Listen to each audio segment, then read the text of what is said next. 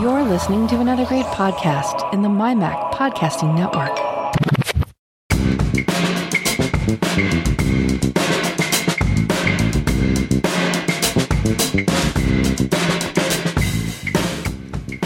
Hi, Melissa. Hey, Elisa. How are you? I'm good. How are you? I'm doing good. Today is part 2 of our conversation with Guy Serle. It is. Hope everybody's ready for some more information. Yeah. Guy has a lot to say, but he is very knowledgeable when it comes to audio. And in this episode, he's going to be talking about his microphone picks for various price ranges, headphones, mixers, mounts, cables. So there's a lot of information, important information, if you are in the market for a microphone. Yep, so get your wallets ready for GSE 349, Part B. Or will this be 350? This will be 350. 350? Okay, 350. So microphone connectors. We talked about USB. Again, USB is not a kind of microphone. The most common connector that you'll see with most microphones is what's called XLR. That's the big round 3-pin connector used to connect to most audio interfaces and mixers. And of course, there's USB. Now, a lot of people use microphones with a USB connector, and they can be either dynamic, like the one that you guys are using, or condenser microphones. Most of them will be condenser microphones. They all have built-in preamp or a built-in preamp that's powered through the USB connection to your computer and can be great, easy to use standalone devices. And the Audio-Technica ATR 2100 USB is probably one of the best known examples. And their newest one, the ATR 2100X, uses USB-C instead of the mini USB that you guys have on yours. I bought a converter cable a long time ago. So yeah. it's and you know, it all works as long as the conversion process is pin for pin and will do all of the same things. Now, you're not going to get USB-C speeds out of a cable that goes USB-C to mini or micro USB, but in the case of a microphone, it's not important at all. It doesn't matter. Yeah, I just needed it to fit my ports on my new MacBook Pro. Yeah. Another company that makes a lot of USB microphones is Blue Microphones, and they have a lot of different condenser microphones like the Yeti and the Snowball.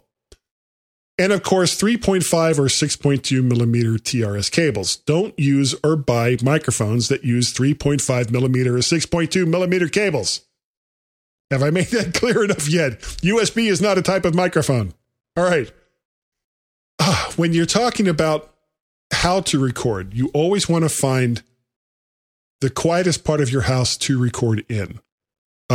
People with children will understand that this is a mythical place that doesn't really exist. And even if it did, there would probably also be fire-breathing dragons. Now, when you do record with the least amount of filters and effects. Those you can add in post and not stress out your digital audio workstation or recording software. Now, before you buy a microphone, think about what you want to use it for, and maybe more importantly, where you'll be using it. I myself never follow this advice and buy microphones that I think will sound good, even if I never use them, because I am a microphone weirdo. And this is something I didn't realize, but probably did subconsciously. People will watch bad video with good audio over good video with bad audio. Audio is really the most important part of almost any video experience. If you think about, do you guys remember when there were these things called movie theaters? I've heard of them.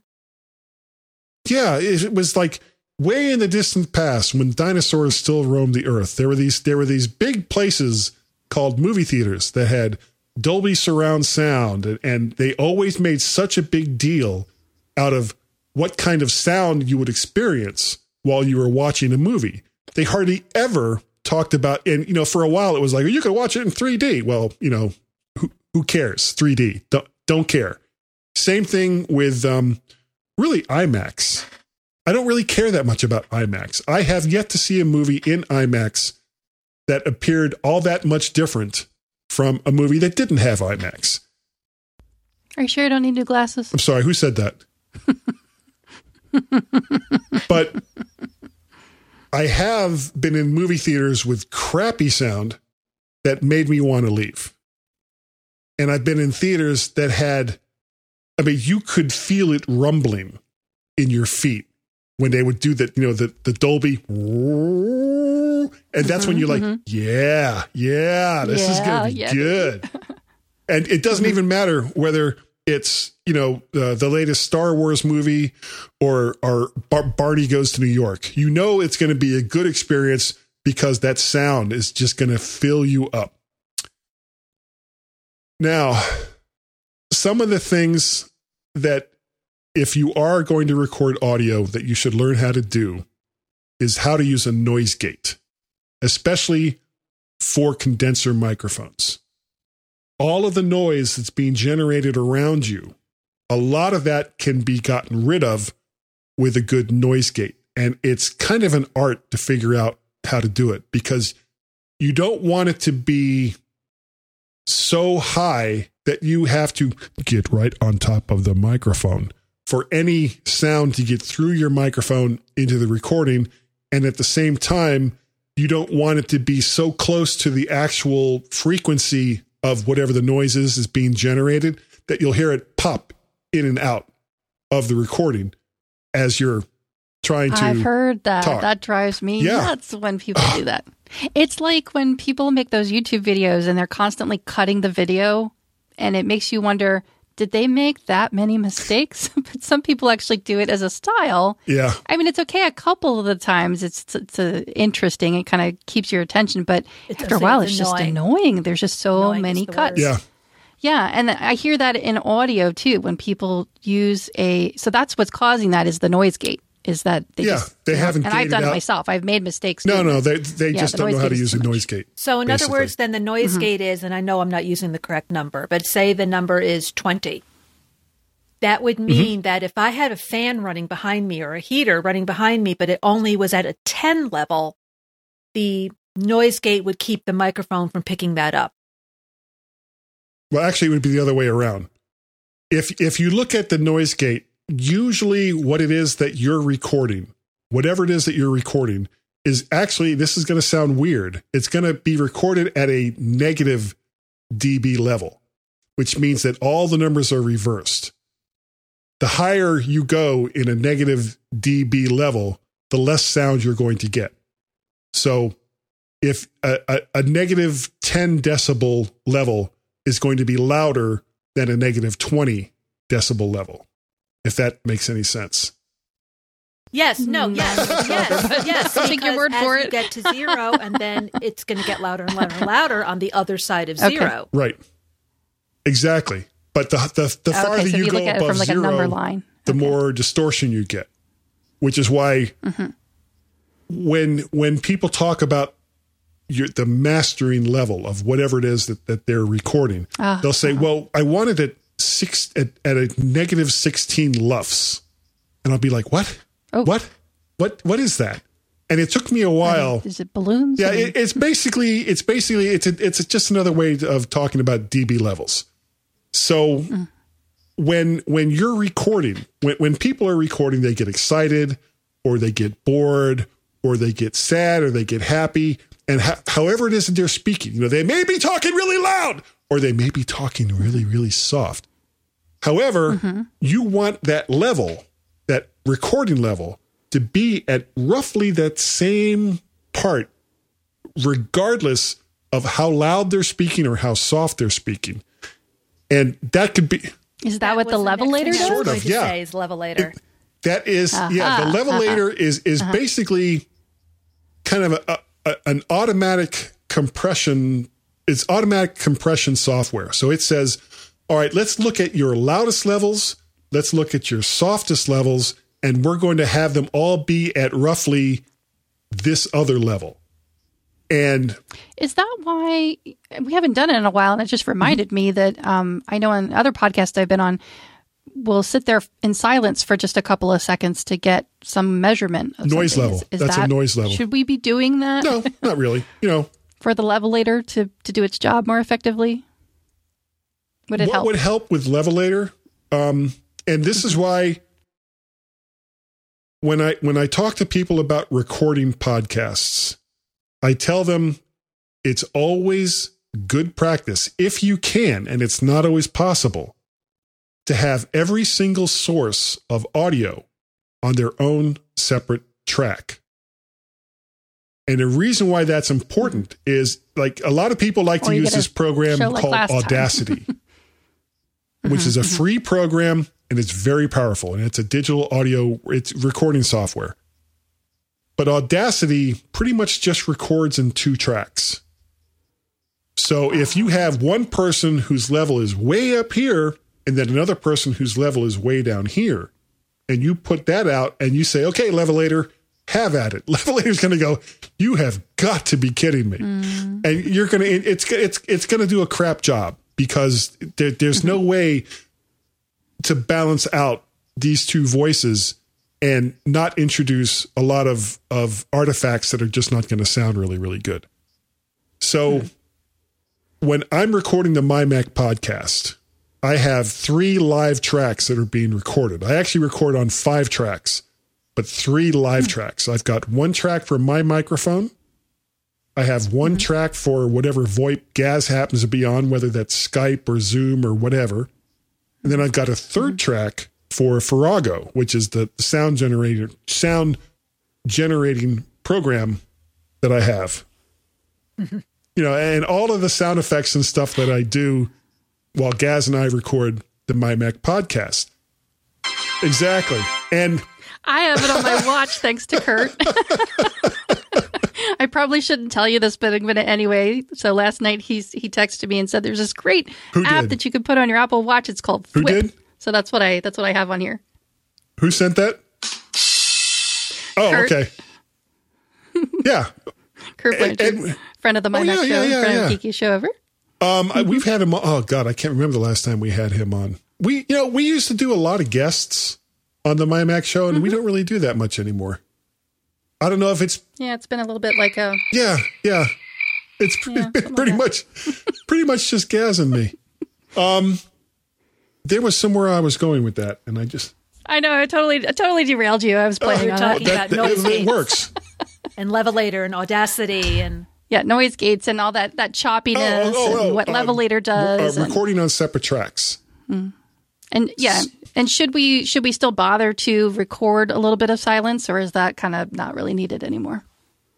Does it help at all? If you're using Levelator, it probably couldn't hurt, but I don't think it's really necessary. Levelator is actually of recording silence. Well, it gives it that you would sit in silence for a couple seconds and record the room noise, and it was supposed to help with sound editing later on if it had something to, I guess, match it up against. But, maybe. But you'd have to cut that out during the editing. I've never bothered. That's the thing. Well, that would be you just like do it in the very beginning. You chop it off before you were actually recording the show. So, like the hour and a half that we recorded before we actually started the show today. That would be there would be silence in there. Even though Silence and I just don't get along that well. No, they're not. We're really not that compatible. But the nice thing about recording on separate tracks is once you're finished and before you put it through some kind of leveling process, you can move the levels of each person on their individual tracks so that they're more or less the same. And you can look at... Yeah, kind of manually level it. Right, and you can look at the little meter with the 2 green lines that bounce up and down and use that to match up all of your different tracks so that when you go to use Levelator later...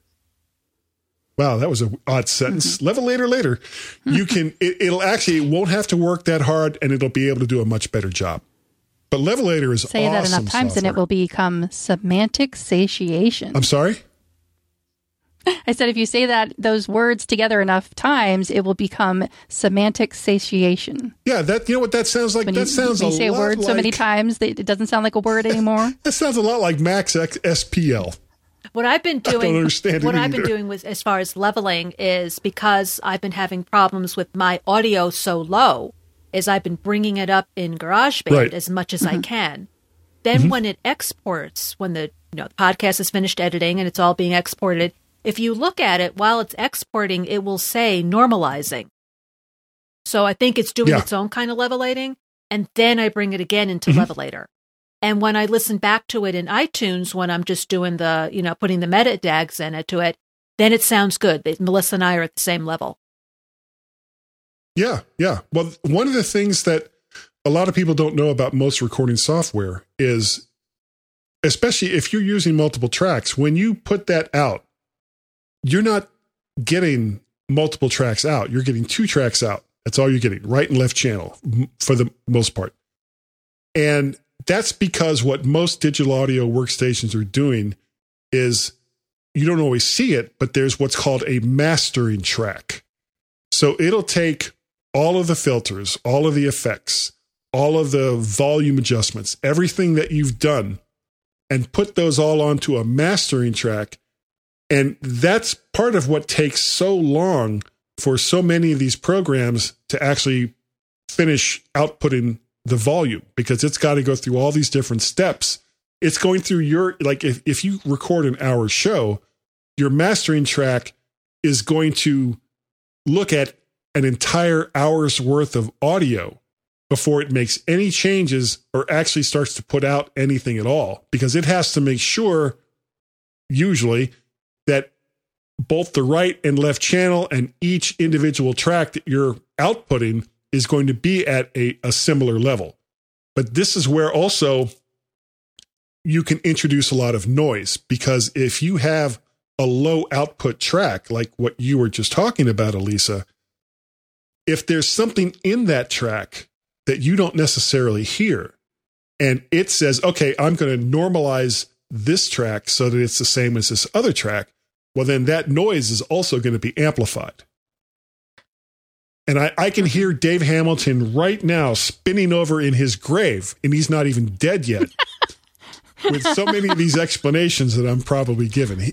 Dave Hamilton knows so much more about this than I do. But I probably like to talk about it more than he does. So it's come see, come saw, take one with the other. Before we go, because I know we're probably running a little long, some of the other gear that you may need. Audio interfaces. This is what connects your microphone to other stuff, except for USB. Every mic worth having. Remember, don't buy a mic with a 3.5 millimeter cable. They're junk. Will need to go through some kind of interface. These will provide phantom power if it needs it. In most cases, there'll be a gain knob per input, which will typically be an XLR jack, which we talked about earlier. Like the Behringer UMC line, especially the 404 that I use, has what's called a minus 10 dB pad. And what that's used for is if you connect up, say, a guitar instead of a microphone into that same jack, guitars can have a higher output. So you reduce it a little bit with this minus 10 dB pad. So, and I really like the Behringer UMC line, mostly because the preamps that are built into them, they're these Midas preamps. And for the money that Behringer charges, Behringer sells really inexpensive, not cheap, but inexpensive audio gear. And for the most part, I really, really like their stuff, with one exception, and we'll get into that in a minute. Now, cables, XLR cables, which are typically male to female, come in many different lengths. And because the distance from your microphone to the interface is usually going to be like, at most, 6 to 10 feet, you don't need to go out and buy gold-plated monster cables for $60 or $80 for a 6-foot length. Now, if you want to, and you have the money, go ahead. And you may be able to convince yourself that you can hear a difference, but you won't convince anyone else. Nearly any decent shielded XLR cable will be fine. Mounts. We were talking about this earlier. Desk mounts. A lot of mics include them, and they're mostly junk. Any vibrations or bumps will go directly into your recording. Now, boom arms. I love me some boom arms. This isolates the mic, especially with a shock mount, from your desk and allows you to move your mic closer to you instead of being hunched over to get a better position. One of the other things that people like to talk about when they start talking about audio gear is mixers. Now, a lot of companies make audio mixers, and it's really too broad of a subject to go into too deeply. But when you're looking for one, look at the reviews for the ones that have good, well-regarded preamps. Now, like I was saying just a minute ago, I love Behringer's equipment. Their microphones, their preamps, their interfaces, they've got compressors and all kinds of stuff. It's for the most part, it's really, really good and inexpensive, with one exception. Their mixers are crap. The Xenix preamps, not the Midas preamps, but the Xenix preamps that Behringer uses in their mixers are not very good. And why they don't use the Midas preamps in their mixers, the only thing I can think of is because Midas themselves make a brand of mixers that's much more expensive than anything you'll get from Behringer. So if they included those with the mixer, why would anybody buy Midas mixers? And what led you to that conclusion? The sound that you're hearing? Yeah, I've had... Or the way that you control it? Or it just didn't sound good, especially when using a microphone like the Heil PR40 that needs a lot of gain. Okay. And you have to crank the gain on some of these mixers and audio interfaces with a microphone like this to get them to sound halfway decent. Kind of makes you wonder, why bother then? Yeah. Get a different microphone, I guess. But I love this Heil PR40 microphone. Love it. I have all these other microphones, and occasionally I'll go to them and go, I'm going to try this one this week. And I always come back to this Heil PR40. I've also tried, and I currently own a Yamaha mixer, which is pretty good. And Mackie are like the two most common that people use and are aware of in the low end range. You can spend thousands of dollars on a mixer, but neither you nor I or nearly any other podcaster out there is going to spend thousands of dollars on a mixer. We're just not going to do it. Well, and plus, you can't control. You're at the mercy of what happens when that file gets uploaded. Yeah. And, it could end up being all of that hard work will not be heard anyway, right, because it's going to be compressed to hell, converted into an MP3 and then put into a podcast. Exactly. So kind of why bother? Now, one of the things I really like about the Mackie ones, and this is also at the low end, is they have this, if you look at the channel strips, which is at the very top of the mixer, you've got these XLR inputs, and then you have there's maybe a compressor knob and then some EQ knobs, and it goes all the way down to a slider or another knob where you can adjust the volume or gain. Some relatively inexpensive Mackie mixers also have what's called, a channel insert. And the great thing about a channel insert is you can go from the mixer to other gear, do stuff with that other gear, and then bring it back into the mixer to have it output over USB. And it's kind of what I do with my interface, because from my interface, the microphone goes into this Behringer interface, and then it has inserts on the back, and then that's going down to a preamp, and then from the preamp, it goes to a compressor, and then from the compressor, it goes back into the interface, out over USB to whatever it is I'm recording in, which is typically Hindenburg. Now, I'm not going to talk about DAWs, so don't even forget I said anything about Hindenburg, even though it's a really good DAW. Inline amplifiers. Probably most people have heard of cloud lifters. No. For dynamic microphones. Nope. Okay. These are only used with XLR dynamic microphones, and especially ribbon microphones. And what this is, in essence, is a small device that goes in series with your microphone and your interface over an XLR cable. So coming out of the back of your microphone, you would have an XLR cable. And then that XLR cable would go to this inline amplifier, and then out from the inline amplifier to the interface. And what this does is it adds around 25 decibels of super clean gain. And the great thing about that is if you have a microphone that needs a lot of gain, you don't have to crank up your interface or your mixer, because this little inline amplifier is adding almost half of what you need to begin with. It almost sounds like laundry detergent. Yeah, sort of. It's like a booster. Exactly. There is a laundry detergent called Gain, I think. Yeah, there is. It's in a green bottle. Squirrel. So cloud lifters are the ones that everybody knows about. Those are about $150. And then there's also... And they're not inserts that you put in your shoes. These are actually things that help with your audio. Exactly. Okay. There's also a company called Triton that makes a Fed head, which is about $100. They both kind of do the same thing. People say they can hear the difference. I don't believe them. There's a Fed head and a cloud lifter. There's another company similar called, I can't think of the name of them, but they're coming out with one pretty soon, if they're not out already, at about $50 to $60 that also does the same thing. I actually have of course I do, an order in for a double of one of those, so you can plug 2 microphones into it. And I'm going to try that out whenever it's available. Now, we spent a lot of time talking about microphones and cables and boom arms and all the rest of that, but there's one other piece of equipment that is equally as important as all of that, and that's headphones. So if you are listening to your audio and you are making edits and you are trying to, you're going to change the way it sounds a little bit so that you think it's going to sound better, and you're doing it through headphones that aren't like true response headphones, you are going to regret ever changing any bit of that sound recording, because when you listen back to it later, you're going to go, why did I do this?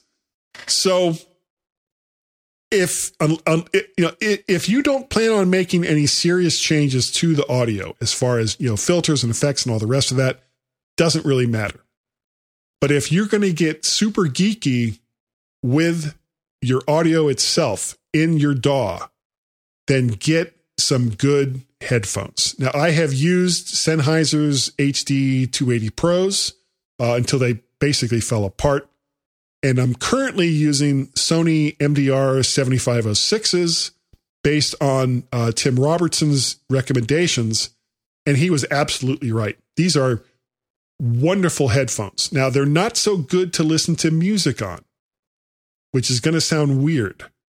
If you want to listen to music, better for the spoken word, better for voice. Yeah, and for editing, because it's relatively flat response. You're not going to get, big boosts in the treble range or big boosts in the bass range like what Beats headphones does, because those are designed to listen to music. These are designed to listen to sound.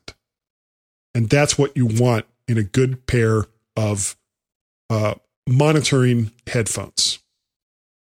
Okay, so that's, unless you guys have any other questions, the only other thing I have are some microphone picks.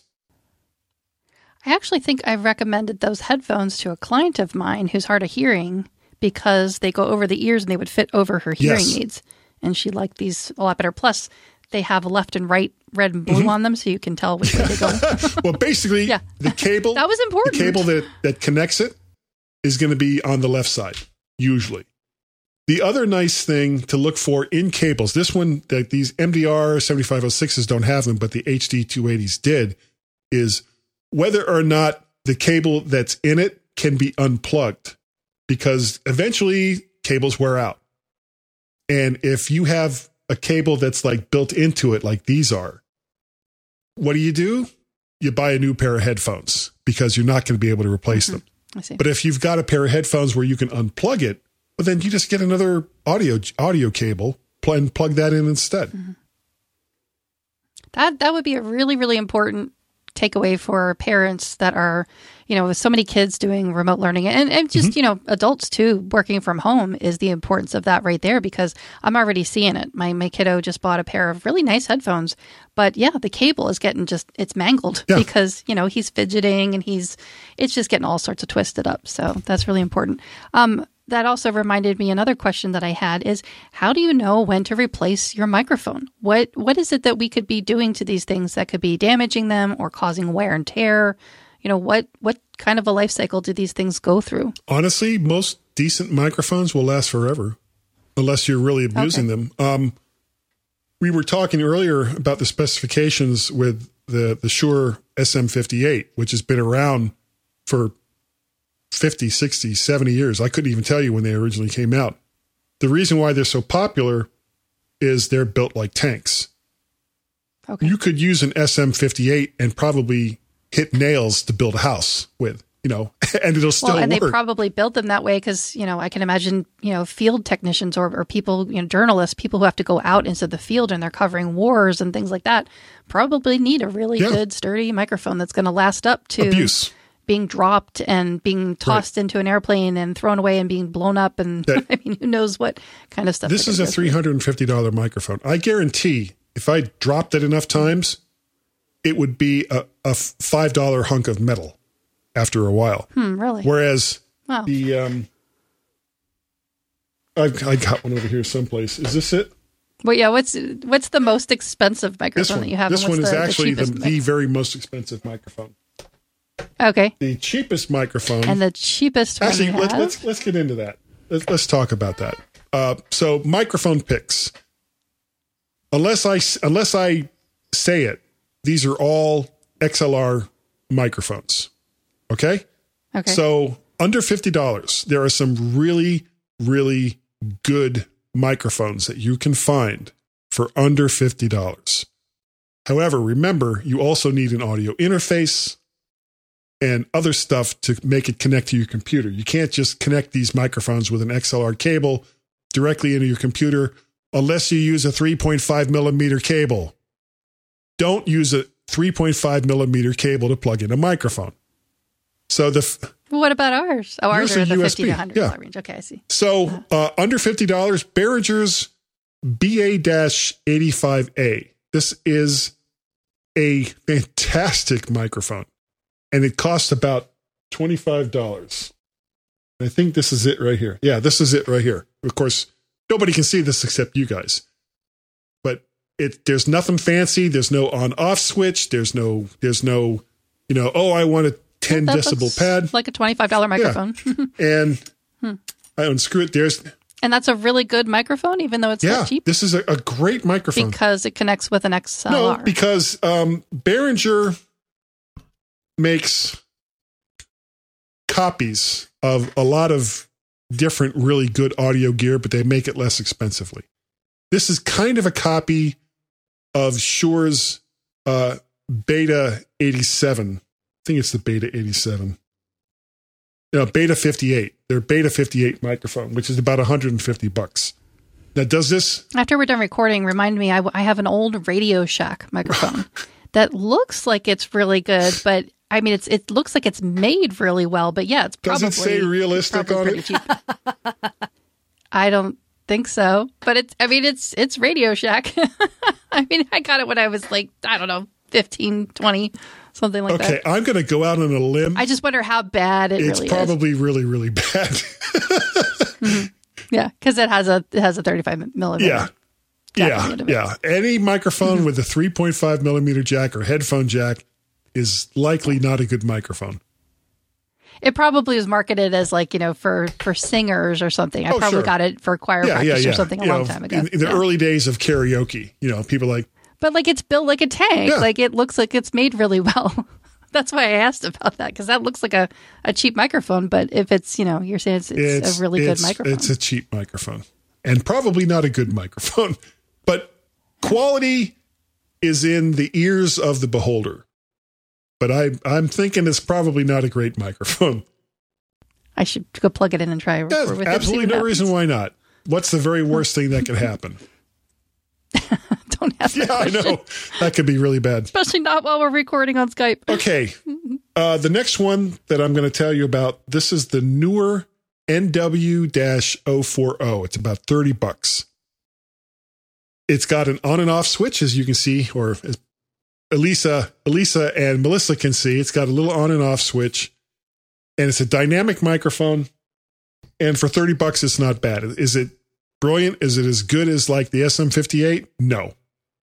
But for what most people use cheap microphones for, it's fine.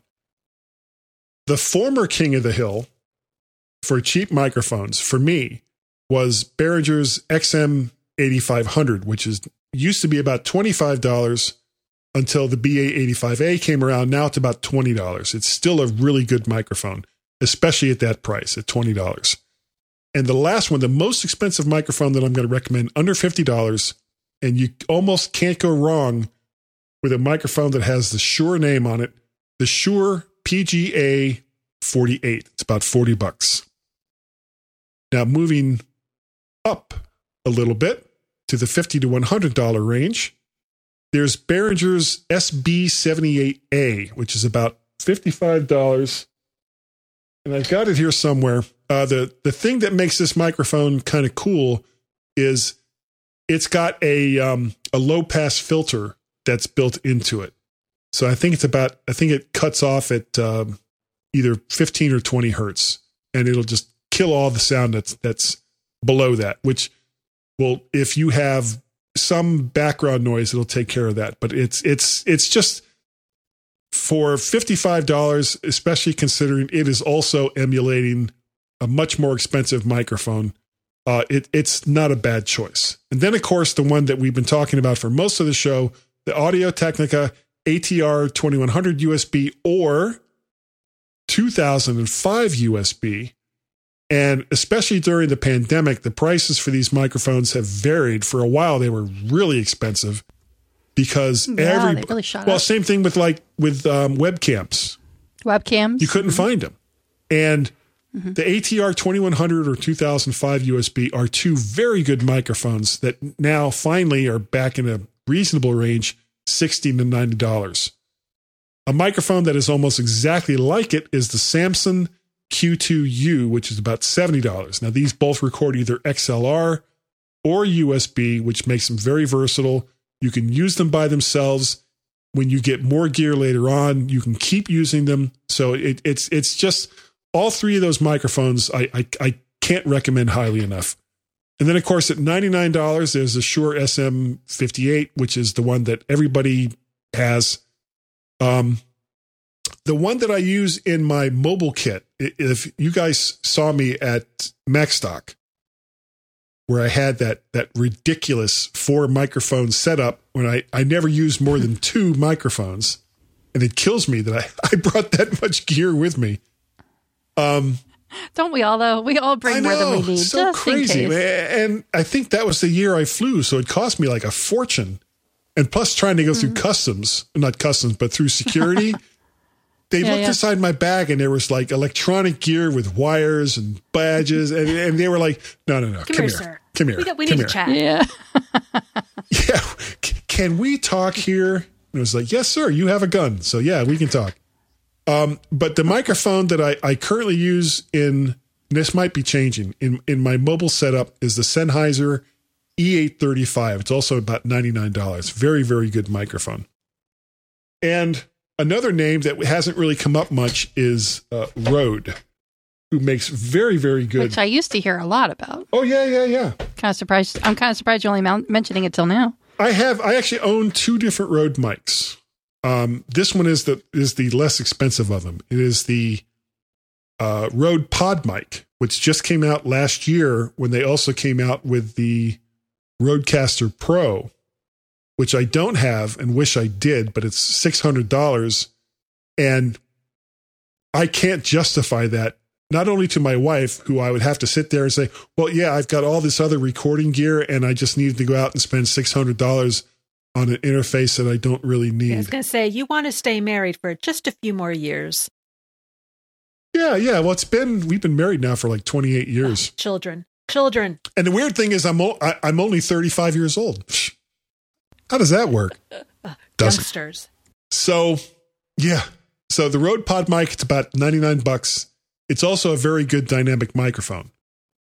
Okay, now we're going to move up a little bit in price, $100 and up.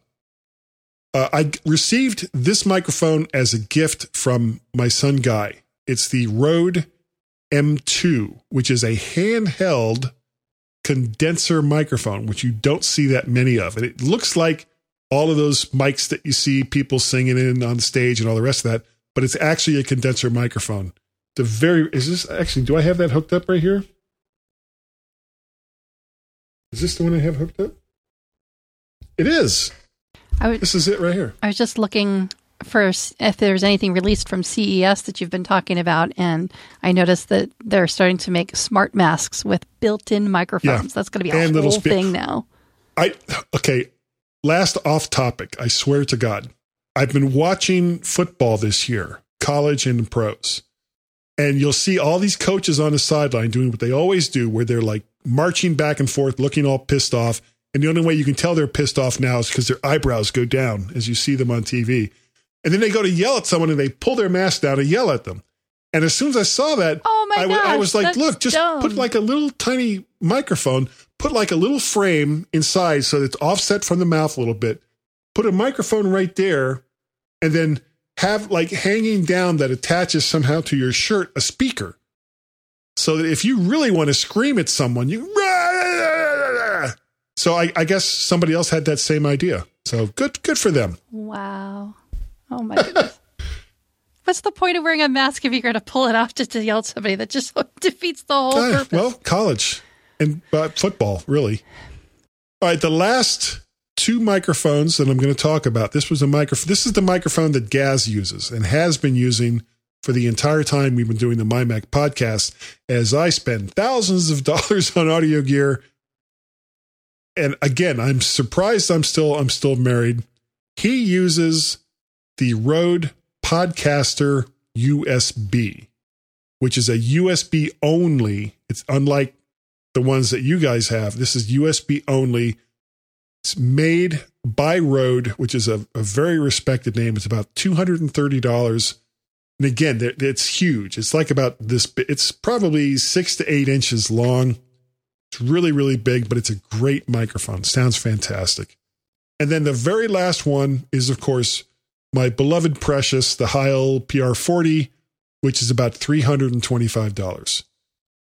Now, you may think that $325 is a lot of money to spend on a microphone, and you would be right. However, there are many much more expensive microphones than this. The Shure SM7B goes for over $400, and you can easily spend thousands of dollars on just one microphone.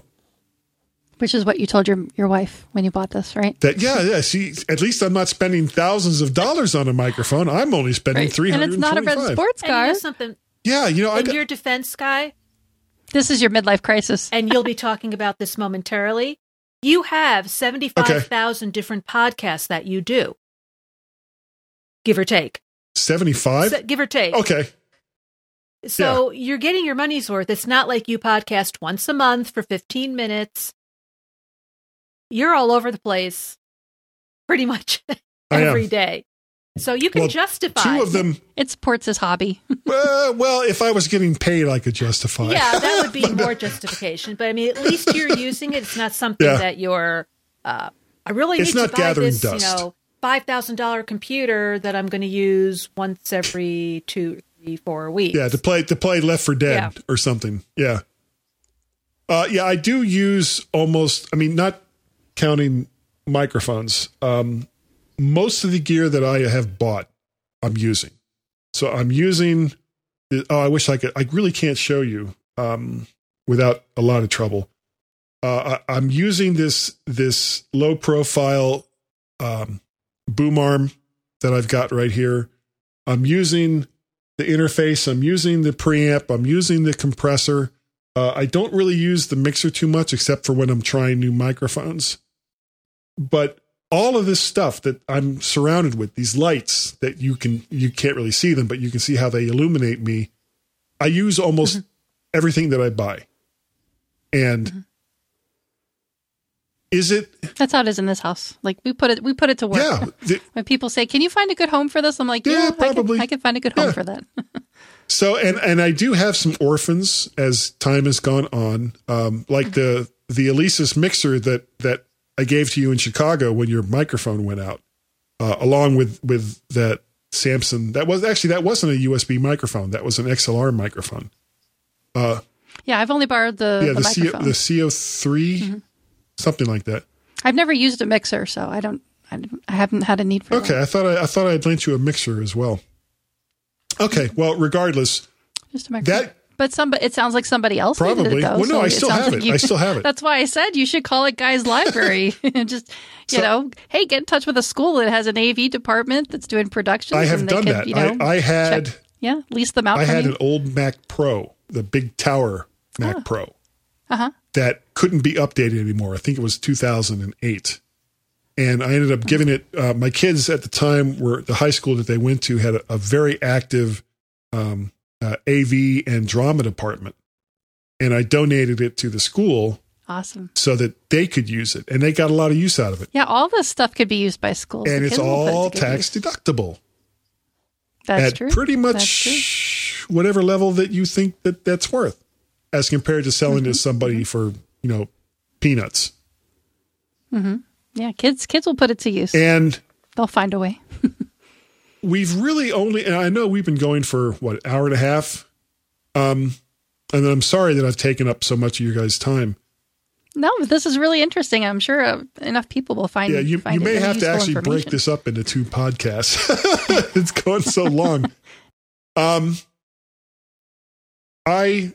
love doing podcasts, and it's why I do the MyMac podcast with Gaz. Though I don't think I would continue to do the MyMac podcast if Gaz had to leave the show. It wouldn't be the same. Yeah, there's something called chemistry. Yeah. And kind of has to be there. And we had it almost right from the beginning, which is great. Mm-hmm. You're my favorite bromance. the Mac to the Future live cast that I do on Wednesday nights at 8 p.m. Eastern Standard Time over there on the Facebooks. I love doing that show. The really weird show that I do is Guy's Daily Drive, which I don't do every day, but I do it, and my name is Guy, and I do it while driving, so 2 out of 3 ain't bad. That is just such a weird show. And the way I record that is really, I don't have any special microphones. I tried using like lav mics and all kinds of other stuff, but it picked up so much noise from the car that it just wasn't worth it. Well, whatever you're using, because I watched a couple of them, and the sound is really good. You know what I'm using? I thought you were going to tell us, out of all this gear that you have, that one of these things is the thing you keep in your car. Oh, get out! My really? iPhone has a really seriously good, your SE microphone. It does. Wow. It does. I've got a mount that attaches to the rearview mirror that has a clamp on it, and I put the phone in there, and I have it facing me so that I can. So I'm not using the best camera that the phone has, but this way I can see what it's seeing. Would not have to use an external monitor. Right, and you don't want to make it any more dangerous than it already is. No. I do have a little bit of an issue when I driving is job one. Driving is job one. And if you ever watch that show, you'll see that it's not very often that I'm looking up into the phone. For the most part, I'm driving my car and having a conversation with an inanimate object that's hanging underneath my rearview mirror over whatever crazy crap happens to be going through my head at the time. Stream of consciousness. It really, really is. And it sometimes goes to very odd and dark places. Do your kids ever watch it, though? No. Like when they miss their dad, they probably tune in. My wife has never listened to a single podcast that I have ever done. She gets enough of me 24/7, especially this year. You don't run out, huh? See, my husband talks all day because he's a teacher, but when it's my turn, there's nothing left because he just runs out. He just runs out of words. He's got a bank and he uses it. So, fortunately, I'm a bit of a clown. I know, shocker. I love to talk. I love to entertain. And I love to inform. And we love you for it, Guy. Thank you. I can't always do all of those things at the same time, talk, inform, and entertain. But that's the goal. That's, there are people that do Mac podcasts. And to have fun while you're trying to get to that goal. It's got to be fun. That's the thing about podcasting, especially if you're not getting paid for it. If you aren't enjoying it and you're not getting paid, why are you doing it? Don't do it. Yeah. It's just no point in it.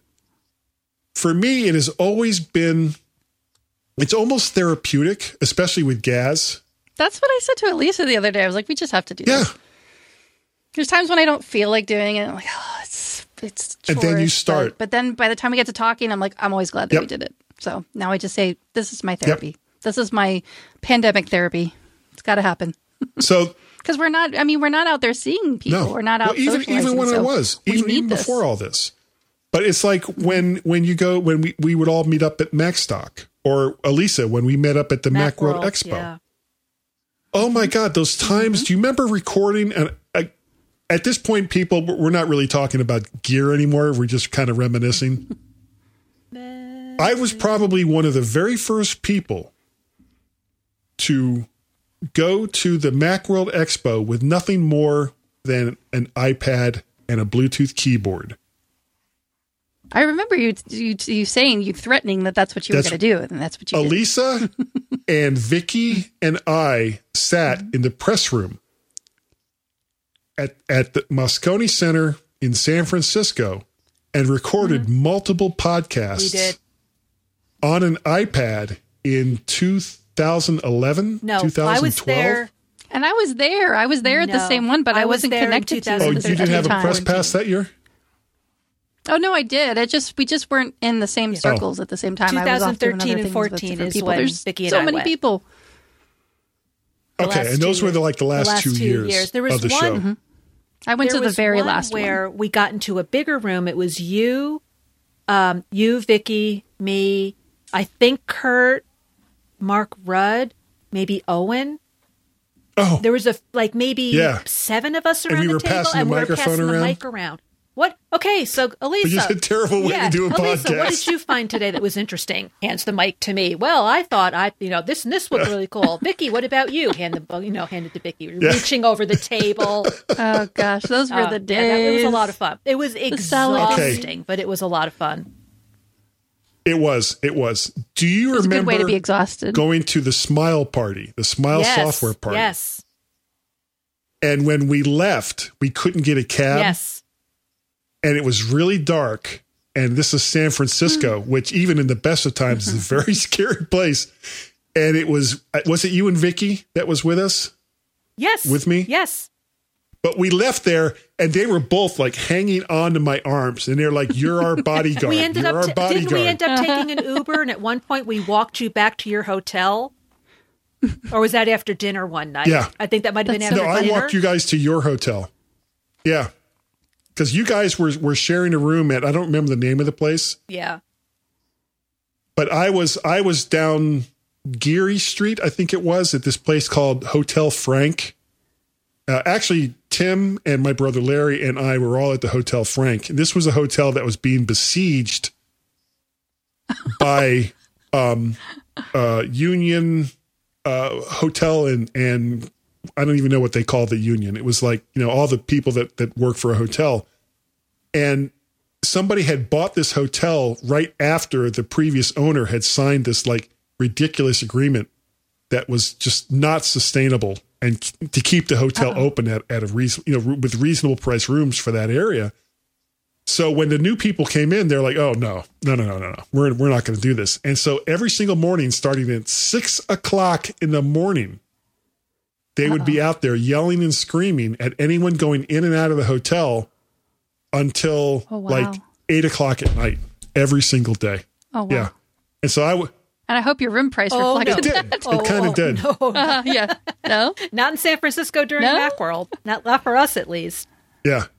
Well, yeah, that's what I mean. Like it was hard to find an affordable hotel. The weird thing is, the very first year I went, which was 2007, which was the iPhone announcement. That was my first San Francisco Macworld. Wow, what a first I one. know. We stayed at this hotel it starts with the Mosler Hotel, which was right across from that Sony Mall that was like right there where the Moscone Center was. And we were like right around the corner from Mel's, which was like my Mac Central for breakfast and dinner. That's my Mac Mecca. Almost every single day. And or Macworld Mecca. Yeah. And it was a great place to stay. The weird thing was now David got a room that didn't actually have a bathroom.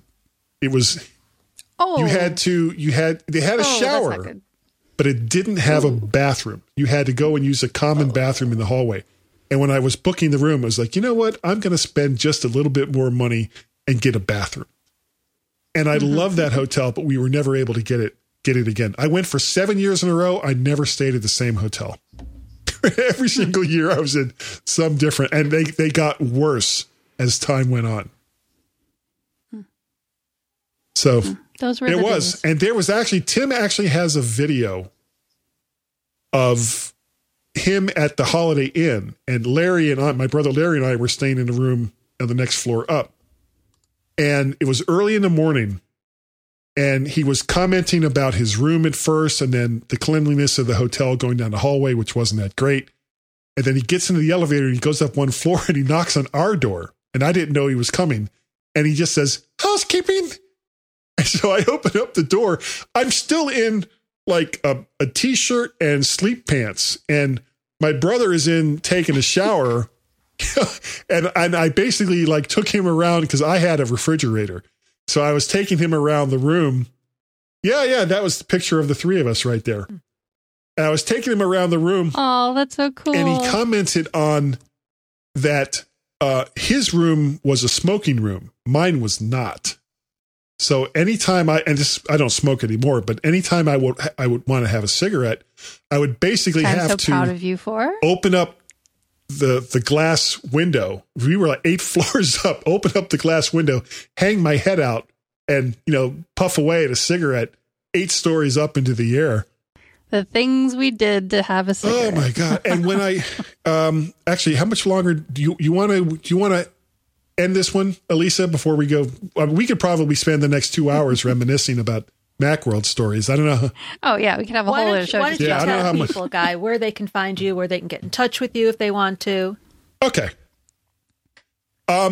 If you want more rambling stories like this, all you have to do is find the mymac.com podcast or the Mac to the Future livecast Wednesday nights at 8 p.m. on Facebook, or the Weirdly Wonderful Guy's Daily Drive. If you'd like to get a hold of me, email address is guy@mymac.com. I can be found on the Twitters. I have 2 different Twitter accounts. One is Mac Parrot that I've had like forever, and the other one is a relatively new one, VertShark. The reason why I have that is because the website is vertshark.com, where you can see all of the audios and all of the videos. You can also look up VertShark on YouTube and find all that stuff, and then like, share, subscribe. Did you see that the first time? Like, share, subscribe. It's all you got to do. It's so easy. And if you'd like to become a Patreon, you can go to patreon.com/MacParrot, coffee, ko-fi.com/MacParrot, or you can pay a pal at paypal.me/ you guessed it, Mac Parrot. That's all I got. Melissa, how would people get in touch with us if they wanted to? Well, let's see. We also have a Twitters. We are at Geekiest Show. And for those 3 people that still use email, we have podcast at geekiestshowever.com. I think that's about it. Or, go to the website and post a message there in the comments, and we'll try not to flag it as spam. Maybe. Depends. Maybe. We'll see. Say nice things. Might get through. Guy, thank you so much for joining us today. Trying to explain audio, which is such a broad topic.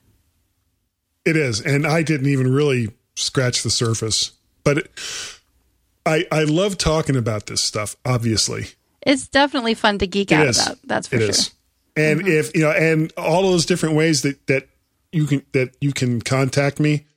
One of the things that I do over on Facebook, I belong to a couple of different podcast groups, and some of the things that come up all the time is, how do I use loopback? How do I use Audio Hijack. And I actually have a couple of videos in YouTube that explains in greater detail how to do some really, really cool stuff with Loopback,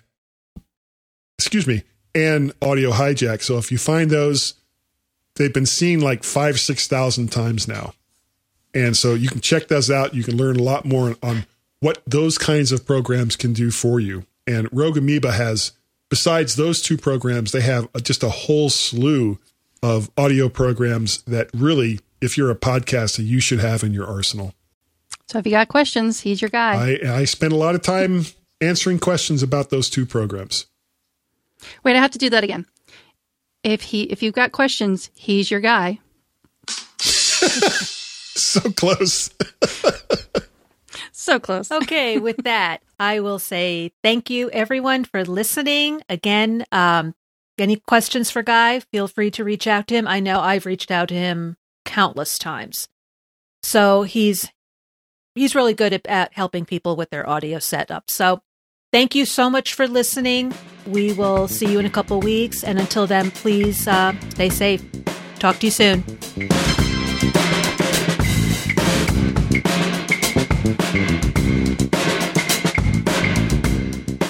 So, Gaz.